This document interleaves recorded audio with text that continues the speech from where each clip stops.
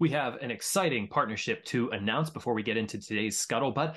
Scuttlebutt has been asked to join Reads Across America Radio, a 24/7 internet radio station where you can listen to veteran stories 24/7. You can find that on the iHeartRadio app. You can also find it on their website, readsacrossamerica.org. The Scuttlebutt will be featured Friday nights at 9 p.m. and Sunday mornings at 11 a.m. If you don't know anything about Reads Across America, they're an incredible organization, all dedicated to honoring veterans and those who gave all in service to our country. Check out the Scuttlebutt on their radio station and all the other programs that they have on their 24/7 radio station, again, on iHeartRadio app or readsacrossamerica.org. Welcome, everyone, to another episode of The Scuttlebutt. I'm your host, Sean Hall, Director of Programming with the Veterans Breakfast Club. We're a nonprofit in Western PA whose mission is to create communities of listening around veterans and their stories to connect, educate, heal, and inspire. You can find out everything there is to know about the VBC on our website, www.veteransbreakfastclub.org. You can become a member. You can sign up to receive our free quarterly magazine. You can find out about our Veterans History Project, our Monday night Zoom programs, everything and everything.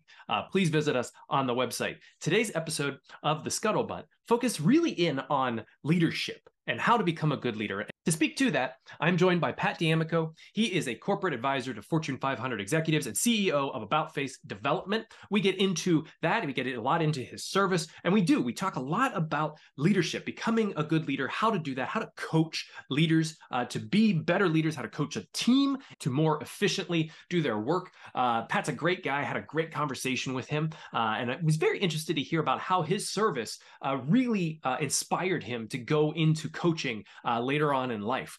He has a great story and very energetic guy. I hope that you enjoy this conversation. Please like, share, subscribe, and ring the bell on YouTube so you're the first to know whenever we release new episodes. Thank you so much for supporting the podcast. Enjoy the show. Joining me for today's episode of The Scuttlebutt is Pat D'Amico. Pat, you have a really interesting story to tell. I'm excited to dive into the successes you've had becoming a corporate advisor to the Fortune 500 executives, a lot of stuff here, and your service history. Love for you to introduce yourself. Thank you for joining me on The Scuttlebutt. Well, thanks, Sean, and thanks for having me. I've had a very a varied career and probably a little bit not traditional, I guess I would say. But I started my career in the Army actually right after high school. I always admit I was not a good high school student. I had a good time, but when I was graduating, my parents said, "What are you going to do?" And I said, "Oh, I'm going to go to college." And they found that interesting and laughed because they had no money to send me, and I really didn't have any grades that were going to get me any help. So I really figured out that the Army was the route. So I enlisted after high school. Ended up competing for an Army scholarship, and ultimately ended up at Valley Forge Military Academy in the early commissioning program. So after my sophomore year, I was commissioned an officer.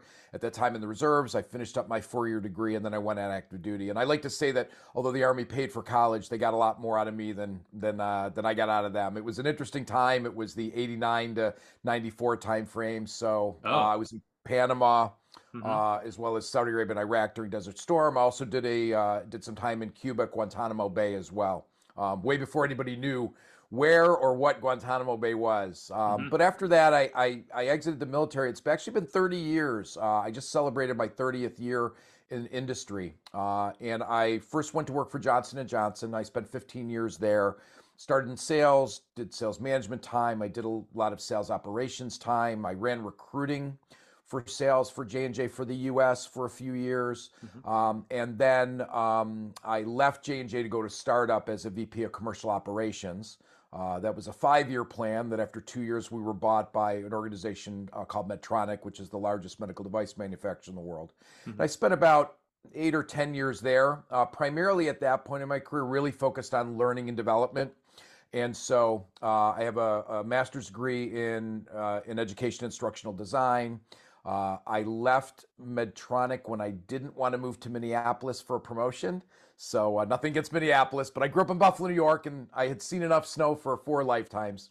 So the last 6 or 7 years, I've been a consultant running my own business called About Face Development. There's an interesting story if you want to delve into why I call the company About Face Development. And my focus is primarily leadership and management development with Fortune 500 companies. And I also do quite a bit of individual one-on-one executive coaching. So I'm a certified coach through Berkeley, University of California, Berkeley. But that's essentially what I do. I'm fortunate. I get to do what I'm passionate about, which is developing leaders and helping people reach their full potential. My mantra is every employee deserves a good manager. And there's a lot of that's lacking. So I think it's a little bit of an epidemic. So that's sort of what I do, man. That's absolutely an epidemic. I hear you on that. Not that we at VBC I have a really wonderful manager, but I've had bad managers in my past, and couldn't be more happy that you are committed Yeah. to making better managers, because we absolutely need them. And I'm sure that stems from a bit of your Army experience. I want to go back to that to start, and then we can dive much more into the last 30 years of like I said, a very successful career. So you enlisted in '89. I enlisted in 85, actually. 85. Okay. Yeah, I enlisted right after high school, 17, and my parents signed me away. And it was an interesting because at the time, what I didn't understand was that if I enlisted with the goal of getting a scholarship in the early commissioning program, what I didn't know at the time was had I not won the scholarship, I would have ended up having to go on active duty and would have had to done a full 4 years before I could go to college. It was a little unclear. I was fortunate that I was awarded the scholarship, pretty much right away, and found myself at Valley Forge Military Academy while serving in the National Guard at the same time as an enlisted soldier. Do you think, what did you need the most at that time, at that age? Did you need the Oh, discipline? Did you need the world experience? Was it kind of all of it? so that's a great question. So my parents were shocked. I did not come from a military family. My father had been in the National Guard, but he used to laugh about what that was like back when he was younger.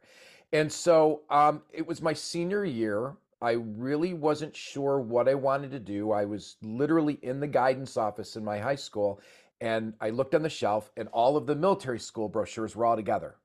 And I remember pulling out the one for, VMI and West Point, the Naval Academy, and I was like, I had been fairly disciplined. I was disciplined from the standpoint that I woke up every day, most of my high school career at 4:30 in the morning to go work out at the gym. My brother-in-law owned a gym, and it was great. We worked out every morning before it opened, so I was disciplined that way.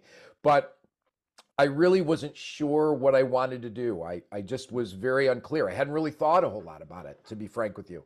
Yeah. And so I said, you know what, this might help me. And I knew I needed discipline around my studies. Hmm. And there's no question when all of a sudden first of all, I was fortunate. I had leadership experience in high school that really translated well when I got to Valley Forge as a cadet.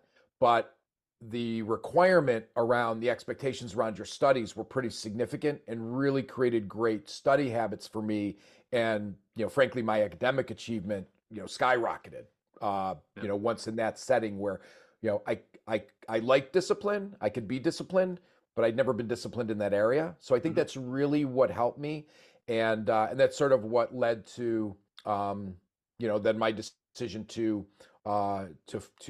apply for regular Army, go on active duty versus the option of staying, of serving out my time in the National Guard. How different was that between National Guard and active duty? Was there a significant increase in,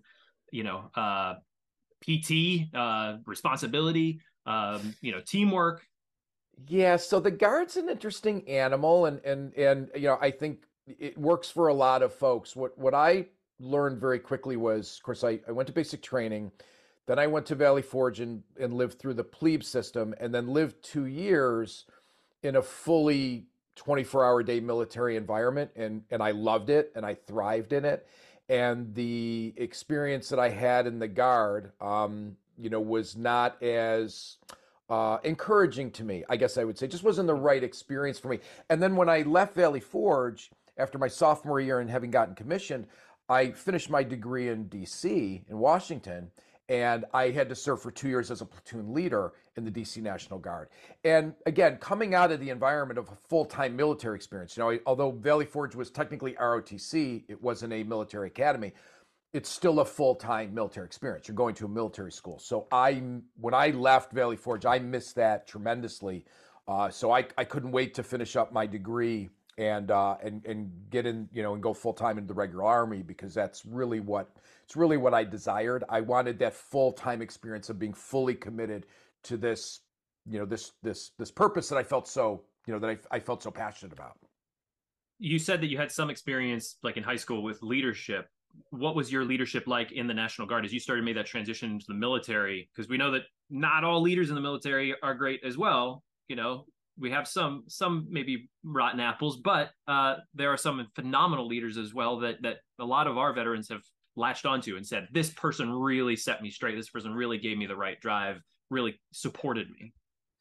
Well, that goes to, I think, my second mentor, my first mentor in life being my father, but my second mentor, without a question, was a gentleman by the name of Sergeant Major George Deedy. He was actually a primary instructor when I was at Valley Forge, Vietnam, 3-tour Vietnam vet, had been a member of the Old Guard, Tomb Guard, of the Unknown Soldier, and the 2 years I spent with him, I think he had, arguably the greatest influence on me of understanding, the importance of service, of dedication, but most importantly, the leadership lessons that he taught me. And in fact, when I was a plebe there, he taught me really what I considered my first leadership lesson that I talk about today all the time when I'm teaching, facilitating programs now in corporate America. Three lessons he told me were, first one was don't mess with people's pay. Of course, he didn't use the word mess. He used another word. It was the old Army, right? He would say, don't mess with people's pay. If somebody's got a pay problem, fix it yesterday. The idea being, look, most people do not work for charity. They want to support their families. When somebody has a pay problem, it's overriding. That was number one. Number two is don't mess with people's off time. When people are off, let them be off, right? People need their downtime. And I've really taken that lesson and I've reworked it when I'm training managers and leaders to say, not only do you need to let your people have their time off, but you need to set the right example for them. And I'll say to these folks, if you're telling your people, hey, when you're off, put an out of office on, send it my way. But then when you as a leader, if you're going on vacation and you're telling them, hey, look, I'm on vacation, but I'll be available, you're not setting the right example. They're leaving that thinking, well, you're telling me I'm off, but your expectation is really that I'm available. So those are the first two lessons. But Sean, the third lesson is, to me, has been the most important lesson and still is the most important lesson as a leader and as a developer of leaders. And that is that if your people truly believe you care about them and are looking out for their best interests, they will perform for you. Mm-hmm. And so when I am talking to potential leaders, I will say, if you are the person who gets the most excitement out of being on stage and being recognized, being a leader may not be for you, right? You have to get more, you have to be jazzed more and be more excited about watching your people succeed. Because ultimately, as a leader, your entire success is predicated on your people performing. And I firmly believe they will perform if you are looking out for them, you're trying to develop them, you're coaching them, you're doing what's right for them, then everyone succeeds. So I've carried that lesson with me. I must mention it a dozen times a month. It comes up all the time, but I've seen plenty of leaders who survive for a while being very about themselves, but eventually that comes out. But as a leader, you've just got to put the well-being and the success of your people before you ultimately do, you will have success. So that's a fantastic lesson. Absolutely. And I love the one also about when they're off, because here in America, my wife and I talk about this because we recently had our second child, and we talk about congratulations. Thank you. And they're definitely in the corporate America. It's like, okay, well, you just had a baby, but you can take emails, right? And it's like, no, you have to support the person who's going to be out for a little while, especially like in a childbearing case, but like this idea in America, it seems like there's just like, okay, well, you're sort of off, but you're available. Well, and honestly, Sean, it's so funny. We're talking about this a half hour ago. I was on a call with somebody at a corporate, leader, and they were just sharing this with me. They just had their fourth child. And he was saying, I was on paternity leave, but really I wasn't on. And I think technology has been really the biggest detriment in this area, is the most impact, right? I mean, at one time, if you didn't call my home phone or if I didn't answer, I didn't have to deal with it. And now it's, we're so available all the time. And I think you really, as a leader, need to impress on people. And sometimes you really need to force people, because it's not always the leader's fault, for sure. I know a lot of highly motivated employees that just can't seem to disconnect. And if I have to, I'll be harsh with them. I mean, especially if they're on vacation with their family, right? I mean, they work hard. Their family has a right to enjoy the fruits of their labor with them, Hmm. not with them present, not just with them physically there. Right. Yeah, and the whole idea of just teamwork. You're not gonna, it's not gonna be success story just you shining a light on yourself and patting yourself on the back. Like your team is there to support you and help make it all happen. That just, Yeah. yeah, that's brilliant. Um, uh, I know we just dove down a little rabbit hole here, but let's go back. What was your MOS? So I was a 90. I was a MP. I was a military police officer. Oh, excellent. And did you enjoy that work? I really did. I was fortunate because I did not really. I had a very of my time in. I only had a very short stint of less than a year that was on the law enforcement side. Mhm. The majority of the time I spent in a combat support unit. So and even post the invasion of Panama, although we were technically in a law enforcement capacity. It was post the invasion. I was responsible for interface and running security, really law enforcement for the city of Panama, which is pretty major, large city. Mhm. So it was really interesting. It was an interesting MOS. I enjoyed the soldiers that I worked with. Again, great deployments. We went to Saudi Arabia and Iraq, where I handled area security, prisoners of war. I went to Guantanamo Bay, where our work was with the Haitian migrants. More unusual circumstance when the U.S. was diverting them there, and we were housing them there while figuring out what was what was the best outcome or the best way to handle it. So yeah, I really did enjoy. Really did enjoy being an MP. So based off of that original lesson of get your team to be successful and be how did you implement that in your time as MP? So it was interesting because when I arrived, when I arrived at my first active duty unit after being commissioned, and of course I had served in the National Guard, so it was unusual for the commander because normally a second lieutenant arrives, they're fresh out of their officer basic course, and this is their first platoon leader assignment. I had already spent not only had I spent a couple of years in the National Guard as a platoon leader, but I had been the company commander of the college at Valley Forge. So I'd had 200 people in my charge with a full staff. So it was funny because I left my basic course. I arrived to my duty station and we sat down and we met for about a half hour. He told me he assigned me to the second platoon, and I went in to settle down the second platoon. They were clearly expecting me, right? The platoon sergeant and the squad leaders were there and started getting settled. And about 10 minutes later, the executive officer comes back in and says, the commander would like to see you again. So I go back to his office and he says, look, I've given it some more thought after meeting you. I'm going to assign you to the fourth platoon. And to be very clear, they haven't had a platoon leader in probably 2 or 3 years. They don't want a platoon leader. They're the most undisciplined group in the company. Everybody kind of avoids them. Congratulations. So I Voluntold. walk, I walk into the platoon office, Sean, and the platoon sergeant, nice guy, looks at me and goes, "What can I help you with, sir?" Right? Of course, because I had no reason to be there. And I said, "Well, actually, I've just been assigned as a platoon leader." I mean, they were in shock.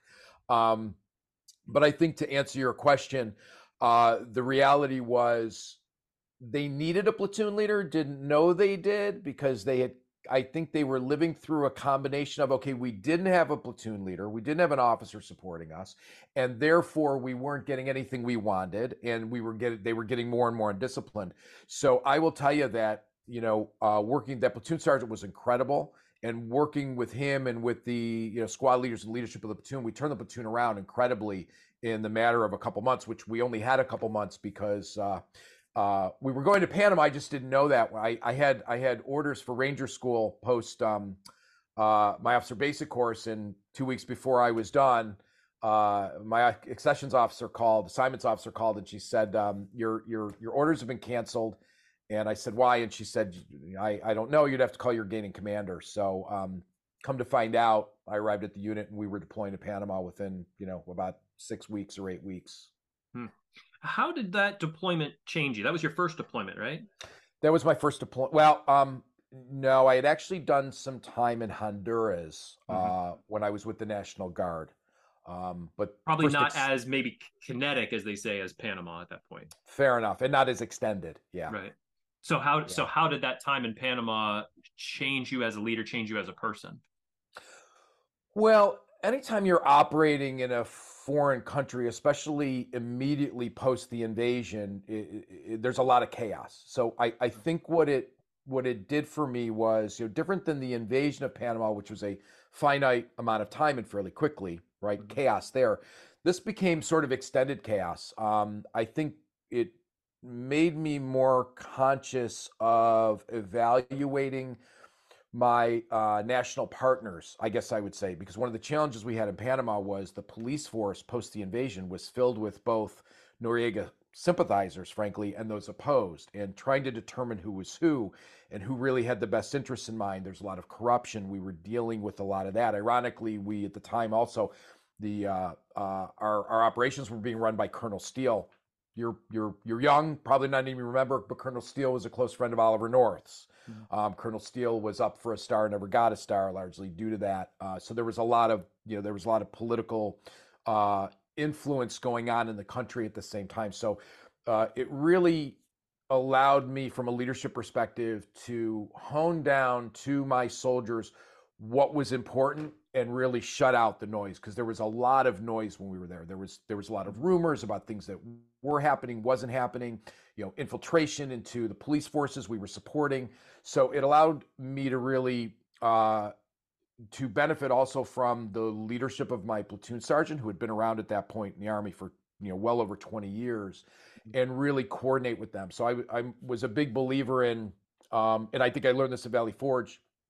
Uh, Officers bring a certain strategic way of thinking to the table, but your senior NCOs bring that experience to the table. And I learned that from my mentor, Sergeant Major Deedy. So we always had a good relationship. I was very willing to come in and go, hey, look, here's what I know, and it's this much, and here's what I don't know, and it's a lot. And help me grow here, and let's make each other successful. So I think that understanding and appreciating your NCO ranks and what other leaders below you may have expertise in Mhm. um, continued to humble me as a leader moving forward. Uh, and it really hits home how crucial we're going to keep hitting that word leadership is, because this unit was like you said, sort of starting to become a little too loose. Oh, they Uh, were way too loose. right. And you don't have a platoon leader, but like, and a company can do that as well. It doesn't just become like Lord of the Flies, but it certainly is like they don't have that person that sort of gets them on all the right track, correct? Yeah, and it's funny because it also, in its own way, creates a unique sense of camaraderie. Mm-hmm. I was working with the group. I'll bring this back. I was with a group last week in a major corporation, a name you would know, and uh, at the end of each day of each program, I always ask people to write down one thing that resonated and share it with the team, and it's a reinforcement of sort of what they think will work for them. And at the end of it, somebody asked me for the first time. Somebody said, "What resonated with you about this group?" And I said, "Thank you for asking." I said, "I'm trying to understand how this group is so tight with each other, because I've seen that over the last couple of days, Mm-hmm. yet you've only been together for about 3 months." So I said, I'm really trying to reconcile and understand that. And the most senior person said, the reality is it's been a really tough road, right? We've been pulled together to try to get at a business problem that no one had any advice on. We've taken a lot of licks, but we've supported each other. And I said to them, I'm not necessarily a proponent of this. I don't want to come off that way. But what I have learned is, when you put a group in a situation where there's a lot of adversity and at times a lot of suffering, the camaraderie that develops quickly is pretty amazing. And I think for me, I've seen that numerous times. I saw it when I went to military school, because that's frankly one of the ways they try to do that. They try to make life miserable so you will all come together, and that happens. But I saw it with the platoon in Panama. We did a good job of coming together before we deployed, but the reality is, once we were there and the situation was adverse and we were facing real challenges, everybody really stepped up to help each other. And I saw it tenfold when I took that same group to Saudi Arabia and Iraq, where I think we beyond excelled in comparison to the rest of the groups there, because the group had lived through an adversity that was the result of them believing they were sort of outcasts. So there was this sort of camaraderie of, the island of misfit toys Yeah. sort of thought process. And I think I was able to capitalize on that, right? And take it, from here to here. So it was great. I like that Island of Misfit Toys as opposed to Lord of the Flies. It's a very different story. Oh, yeah. That works. How did your leadership support you and promote your success? Because giving you that assignment, I'm sure it was daunting and exhausting in a lot of ways. But then you get to Iraq, Saudi Arabia, and then you say they're excelling. Did your leadership notice this? Yeah, and you know what? I think it's important to understand different leadership styles. We had a commander that drove us incredibly hard, Hmm. which you can do for a limited amount of time, right? And we were within that time frame. I will tell you that when he transitioned command, I knew the next person was going to have a tough road, because you can only drive people so hard. And I use some of, I share when I'm doing leadership and management development. I kind of share with folks, you can only drive people super hard for a certain amount of time. You've got to understand what that breaking point is and when you need to give them a break.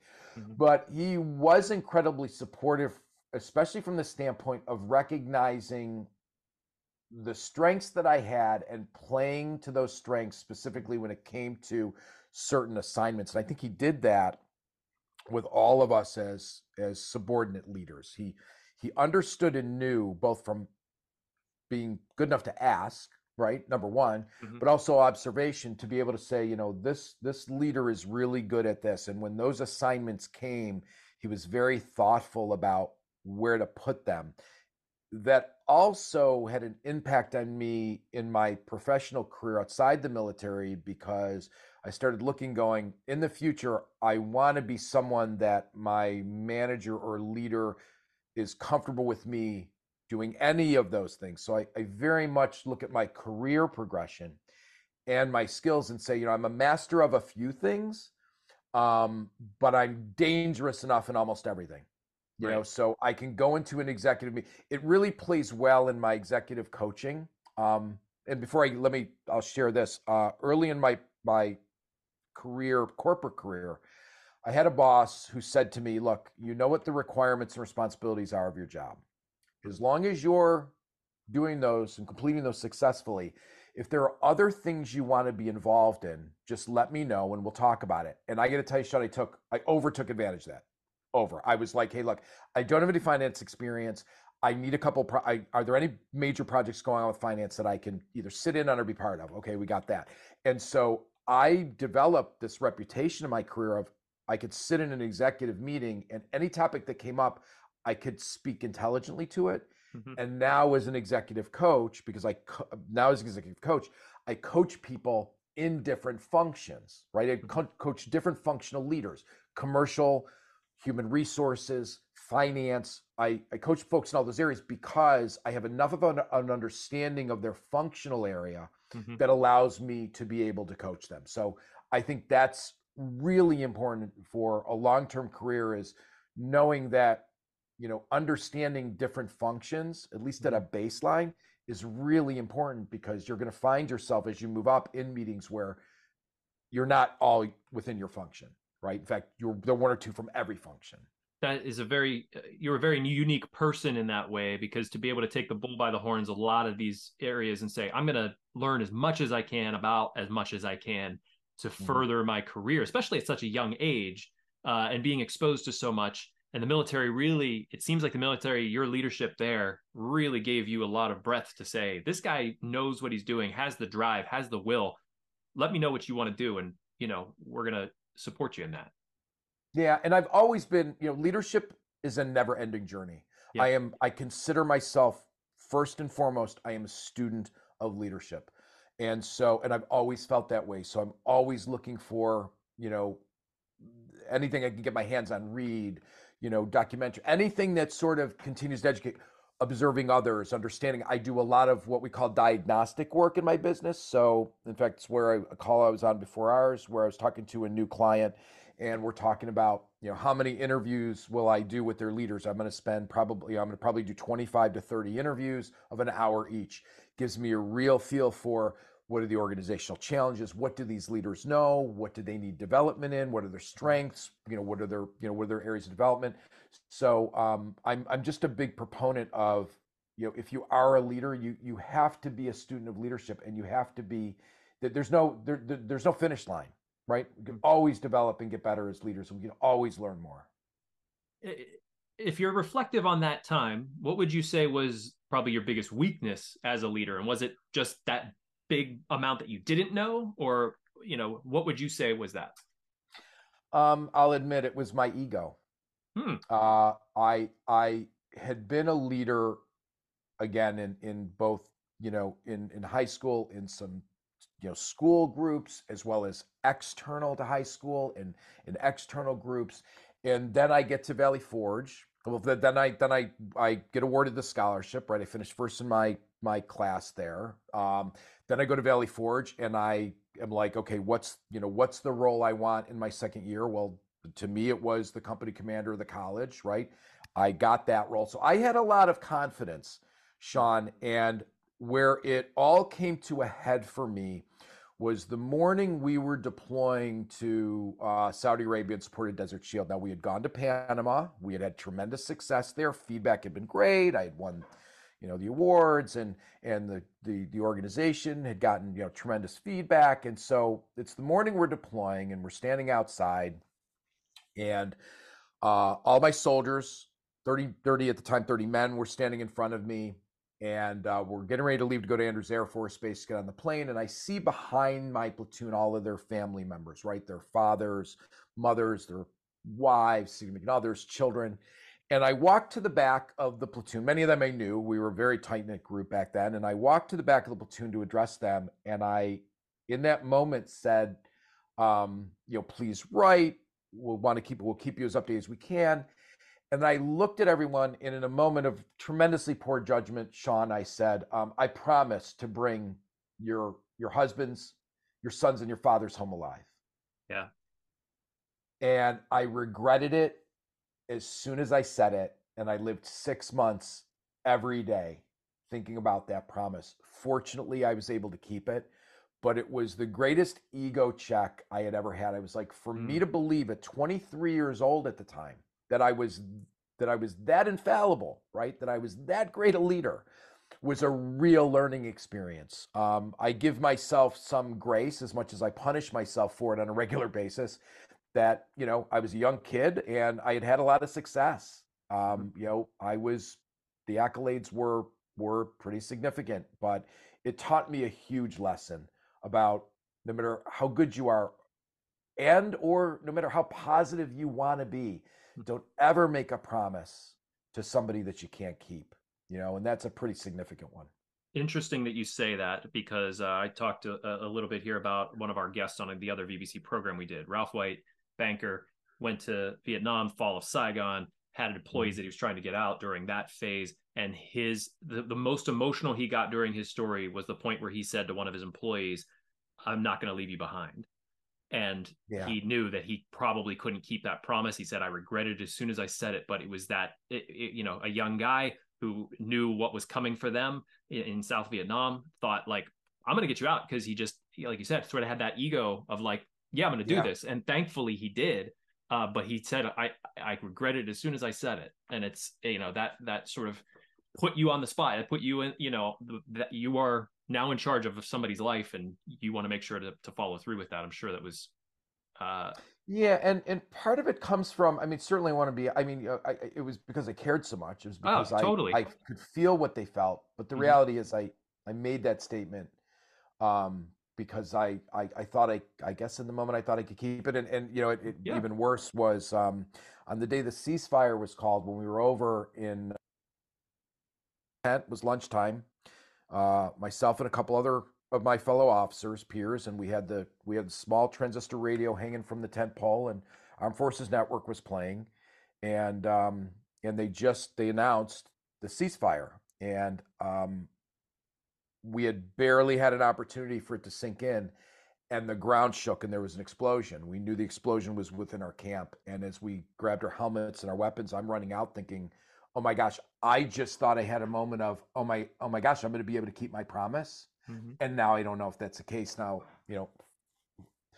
Luckily for me, the soldiers that were injured in the explosion in the camp were not mine. They Hmm. were within our unit, but not my soldiers. So, but again, right at that moment where I'm like, oh my gosh, I'm going to be able to. I've lived 6 months thinking, why did I make that promise? I'm going to be able to keep it, and just like that, it came into question again. And I think there's the other side of that coin as well. That if I were a soldier in that unit, I would want my leader to be, to have that confidence of, Confidence. yeah, that high Yeah. level of and yes, that puts all the pressure on you, but that's also like if you're like, hey, we might come back. I mean, you want your leader to say, Sure. we're going to get the job done and we're coming home. Yeah, and you want to do it in a way that's realistic. Yeah. I think people take solace in that, right? They Mhm. want to know that, but my approach now after learning that lesson is, I want my folks to always know I'm going to do whatever I possibly can. Mhm. No stone unturned, no lack of effort will ever apply when it comes to them, my employees, those that I'm responsible for. I like that over the course of our conversation of just diving into your service, that we're getting a really good feel for what your post service was all about. A lot about leadership, a lot about what that Yeah. was. So lead me through sort of that military to corporate transition that you made. You get out of the military, and you took on this very strong trajectory in your life. Can you talk a bit about that? Yeah, so at that time, military recruiting firms were becoming pretty popular. So I linked up with one and got placed at Johnson and Johnson in a sales role in the pharmaceutical sector. Not a job I just let you know and be admit, not a job I loved. I didn't really like the space, that end of things, and so I got really lucky. I made a couple connections at Johnson and Johnson, and somebody called and said, "Hey, look, we're looking at creating this new department at J&J headquarters in New Jersey to centralize sales recruiting for the U.S. If I'll move you up here, and if it works, great, you got a job. If it doesn't work, at least you're moved up here." And I was eligible at that point for promotion to a manager, anyways. So it did work out. The department was successful. I eventually took it over from the person I'd started it with, and that gave me exposure. The greatest thing about that job was because my role supported all three sectors at Johnson and Johnson, so consumer products, pharmaceuticals, and device. I got exposure to the entire organization. It kind of gave me an option to pick where I wanted to go next because I had built these, I had so many relationships I was able to build, and Hmm. I wanted to move into the medical device sector. So that's essentially what it is. But the other thing I did do while I was running recruiting is I significantly expanded Johnson and Johnson's hiring of military folks coming out, both at the enlisted ranks and at the officer ranks. It was sort of my way to kind of give back, and there was a lot of need, and these are tremendous individuals to hire. Hmm. So I was able to put some programs in place, and it's great now. Sean, it's 30 years later. I mean, it's funny. Working at Medtronic about, I guess it was about 10 years ago, and we bought this other massive organization, and I'm looking at the leadership list, and the head of the sales group for the entire company that we bought was one of the guys I had first interviewed Yeah. when I was running recruiting. So it's a small industry, and I do run across those folks quite a bit, Hmm. and so that's really interesting. But yeah, so and then from the recruiting space, I kind of had my pick. So I went to the medical device side, did some sales operations time. I was a sales manager in New York City for about 5.5 years. That was a great experience. Really important to understanding business as a whole. I think being a first line sales manager is one of the most important roles for folks in the business sector if they're going to be touching commercial. Hmm. Um, and then things just sort of, I kept my eyes open. Things sort of came my way. I made some transitions to get some more functional experience. I moved to training for a while. I took a marketing job. I always tell people it's great to know what you're not good at. I'll never have to wonder if I would have loved a career in marketing because I hated it and I was bad at it. So I did that for a year, and I'm like, okay, good, check that box. Not something I want to do, right? Yeah. So did some time in training, and then also really focused on my developing my own education as well. Hmm. Got my master's in education late in life and things like that. How did you then transition to consulting and really looking at like zeroing in on, I'm going to help build better leaders?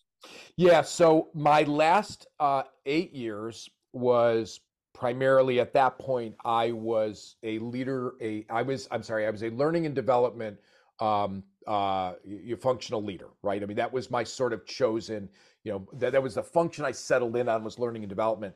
And I was, and my passion was leadership and management development. So I began to get an opportunity to develop large scale learning and management development programs, because that was my passion, and began to be able to interact with folks who, they were passionate about as well. Started learning from those groups. When Medtronic approached me, and it was sort of like I'd been in a pretty big learning and development job, and it was time for me to get promoted, and the prospect of that included a move to Minneapolis. It was not something I wanted to do at the time. So I was now faced with this decision of, okay, do I want to go do the same job again at another organization, which did not really jazz me at that point, right? Although there were plenty of opportunities, because senior leaders in learning and development in my space it's a small group of us, right? More opportunities than actually folks that are qualified. Yeah. But it was at that point that a company by the name of Matrix Achievement Group, who I had been a client of, actually they were a consultant, that group that I used, came to me and said, hey, look, considering you're looking for opportunities, and we know leadership and management development is your passion, we could really use that expertise in our firm. Would you be willing to, to start with us with a project? And that project, Sean, was like a dream come true. It was essentially, I got 6 months to look at all the research over the last 50 years for leadership and management development, from academia, corporate, meta-analyses, all of this data and research, and then devise a leadership and management development program. It was like a dream come true. And so that's when I made that transition. And then since then, I've sort of expanded my portfolio of offerings, became certified as an executive coach, even though I've been doing a lot of one-on-one coaching, because it is important, to have a certification. And that's sort of where I was off to the races. So I'm really fortunate now that the last 6 or 7 years, and as that time's gone on, even more focus of mine is on leadership and management development.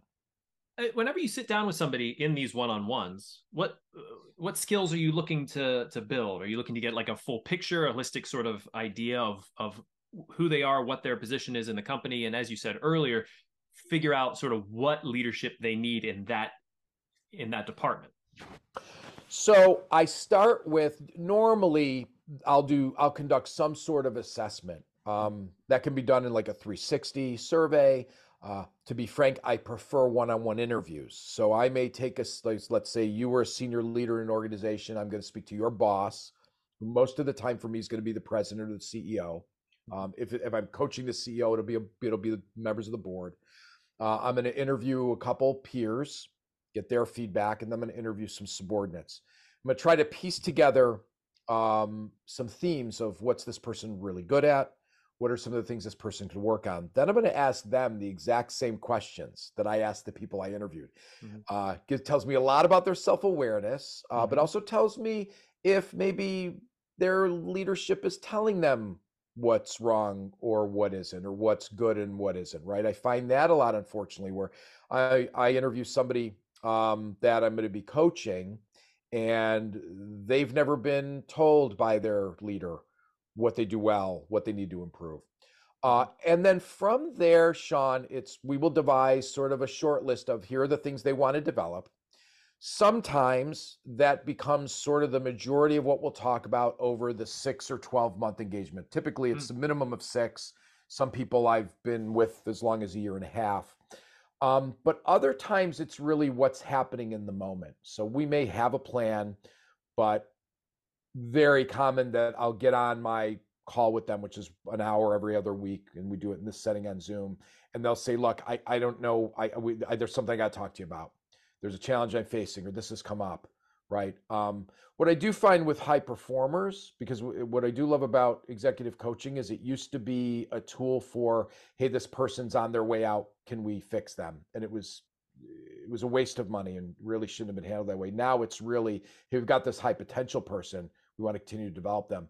So a lot of times the discussions are, around, here's a challenge I'm facing. I'm not sure what angle to go at it. So we talk a lot about that. And then I do find with really high performers, they don't give themselves enough credit. So I find myself stopping. I was on the phone with somebody yesterday. She's an amazing performer. And I found myself again having to stop and go, whoa, whoa, wait. Before you blow past that, I need you to stop and I need you to tell me how you feel about that success. And she was very apprehensive. I'm like, no, no, no. You need to revel in that. Give yourself credit, right? I know you don't want to do that, and I'm not asking you to do it at length or at nauseum, but you have to stop and recognize for yourself when you're doing work that's good and the successes are happening. So, to be honest, Sean, I had one person I coached that for 2 months, all we talked about was the fact that his brother was living in his house and how disruptive it was to his life. And the reality, though, was significantly impacting his work. Yeah. So we spent 2 months talking about that, and eventually it netted out where we got on the phone one day and I said, how did your discussion go? And he said it went okay and he's moving out. I think we're both going to move on from this scenario. But the organization's making that investment in that person because they want them to be at their best. Mm-hmm. And if that's what's impacting them, which is what was at that time for this person, then that's what we're going to talk about. It's like you had to go get a degree in social work in some way as well, because you're not dealing with, right? Yeah, you're not just dealing with like, hey, let's figure out the leadership style that you need to help you succeed and your team succeed. But it's also like you as a person, what is your roadblock? What is stopping you from being the best version of yourself in this role? And in that, what you just said, Sean, is a great description of what leaders should be doing, right? Leaders should be sitting down and saying, what's getting in your way, right? Mm-hmm. What are the challenges you're facing? What's getting in your way? Brings me to a good question, maybe. What happens? What happens when the thing that's getting in the way of making a good leader is the management of that leader? Well, I'm at an advantage as an external consultant, and it's a funny thing. It really is. And I knew this when I was in industry and dealing with consultants. We have the ability to be really open and honest and tell the painful things. It's really nice because it wasn't like this when I was in corporate. It's not something you just kind of have to deal with it. Mm-hmm. And you just kind of have to work around it. Now, I'm also a big believer, Sean, in that, absolutely. First of all, we learn more from our failures than our successes. We learn more from our difficult situations than the ones that were easy. That's just as human beings in our nature and our biology, we know that to be true. The adversity you face with poor leaders and poor managers, I believe will teach you more. And in fact, when I spend more time when developing or running programs for current or new leaders, I spend more time talking about, let's identify the things you've seen you don't like, because it makes them more capable of making sure they don't do those things. So I do love that. So there's a lot to be learned from that. But when you are in that situation in a corporate environment, you kind of just have to work around it. Maybe you get lucky and somebody at a higher level figures it out and eventually comes to you and your team and says, hey, we're trying to understand how y'all feel about so-and-so, right? And all gloves are off. But as a consultant, I can go to people and I can tell them, and I have. I coached somebody a couple of years ago where their boss was the president and the CEO. And I kind of I knew from the interview with the CEO about this person, I had some questions things didn't line up. Mm-hmm. And eventually over time, and not to say that the person I coached, they were, a senior VP at the organization. They had some things they obviously could develop, but I eventually had to go to the manager and the CEO and say, look, I need to talk about some things that are coming out in some of these discussions. And I want to validate that what I'm hearing first is correct, right? So I started sort of with the facts, did this transpire that way? And then I was able to ask, why did you feel it was beneficial to react that way? Or what was your thought process? Where I can eventually come to, part of the challenge that I think you're experiencing here is, you're not being respectful to this person's, time, and therefore it's creating conflict. But it is nice being, I'm not going to lie, it's really nice being in that position to be able to say that and not worry about it impacting your career. Yeah, right. I mean, absolutely. They could not hire me again. I mean, that would impact me, but it's not like, not like losing your job. Like you can't do that. And, a lot of people aren't comfortable in that, but I will tell you that I have a pretty thick skin and I've learned to be fairly bold and hopefully somewhat political savvy. Yeah. That, you know, as I got higher in organizations later in my corporate career, when I wasn't a consultant, I usually could broach topics of like, you know, this isn't making. I need to share something with you. Are you open to it? Are you open to listening? Because it's not going to be positive. And then being able to say, you know, this is the way this is making me feel. I don't know what your intent is, but I do need you to know this is the way it's coming off. Do you think that's reasonable? You know, do you think the way I'm taking it is reasonable? It at least makes people think. But absolutely. I'm also careful to know not everybody's comfortable doing that. So I get that. Well, there's that difference between like good managers, bad managers, and toxic managers. And I like that your approach is not just to say, okay, I'm contracted to work with this one person about becoming a better leader, but to really take that idea of like, let's look at the whole shebang and really develop this organizational leadership, that maybe the person above you, there's conflict there as opposed to just this person's working with their team. Right. And because I'm a consultant, I'm privy to people are more open and honest. So I have one client now that I started by coaching two of their folks, but they've come to a place now where they're like, well, you know so much about the intricacies and inner workings of organization, both the good and the bad. We don't want to lose that. We want to leverage that. What else do you see as potential opportunities for, you know, for development? And I can give that insight. So this is all through About Face development. It is. I'd love to hear what that story was. Why'd you decide to call that? Yeah. So where is it? So so back in the late '80s, a gentleman by the name of David Hackworth wrote the book About Face. And David at the time was considered, or Hack as most people refer to him, he was considered the most decorated living veteran. And he had enlisted, lied on his birth certificate to enlist in the military. He had served in Korea. He had served multiple tours in Vietnam. Very controversial figure because it was David Hackworth who appeared on Issues and Answers, and was the one who sort of went on television and said our approach in Vietnam is all wrong. You know, he was a guy destined for, you know, potentially for chief of staff of the Army, and his career ended very abruptly. Well, I read About Face right after I'd been commissioned, but right before I went on active duty, and it was incredibly impactful to me. My peers and I talked about it. So I wrote to Colonel Hackworth, sent him a letter, and just said, look, I'm getting ready to go on active duty. I can't tell you how important your book was to me. It's a roadmap for understanding the importance of training your folks well and preparedness and dealing with units like I ended up with, Sean, right? He has a lot of stories about getting units that are completely in the wrong place. And he wrote me back. And that started a friendship between Hack and I that lasted a couple decades. And he was, again, a controversial figure. He had moved to Australia for a while, and then he came back to the U.S., did a lot of press. He was on CNN a lot. He was a reporter in the field. He wrote a lot for Newsweek. But it was it was sort of one of those, when people say be leery of meeting your heroes. I was fortunate that I didn't feel that way. He had a huge influence on me, and we stayed in touch. He did almost get me kicked out of my advanced course. We were in a class that was entitled Combat Stress, and the instructor at the time was a non-combat vet, and there were a couple of us who had done at least one tour, if not more, combat assignments. And somebody brought up Hack's name, which was pretty common back then. He was still being talked about a lot because of the book, and the instructor basically made a disparaging comment about him. So, of course, not thinking twice, in my monthly letter to Hack, I mentioned it, and next thing I know, I'm getting called into the commandant's office at the MP school because Hack called him and apparently went absolutely ballistic on the commandant.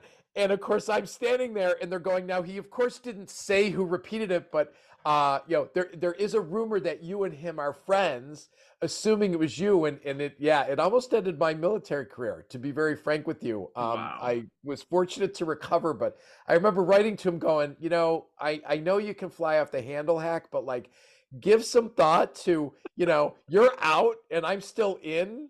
Yeah. And everybody knew. And of course, his response was, "I don't understand how they knew it was you." I'm like, they knew it was me, right? I talk about you nonstop. So, in any event, next to the passing of my father, I was he was one of the most sad days of my life when he passed away. It was fortunate.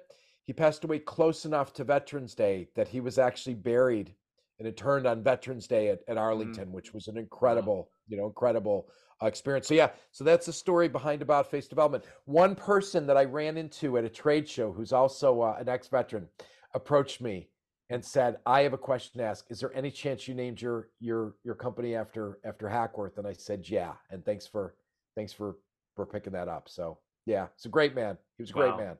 Pat, how does someone contact you, contract you?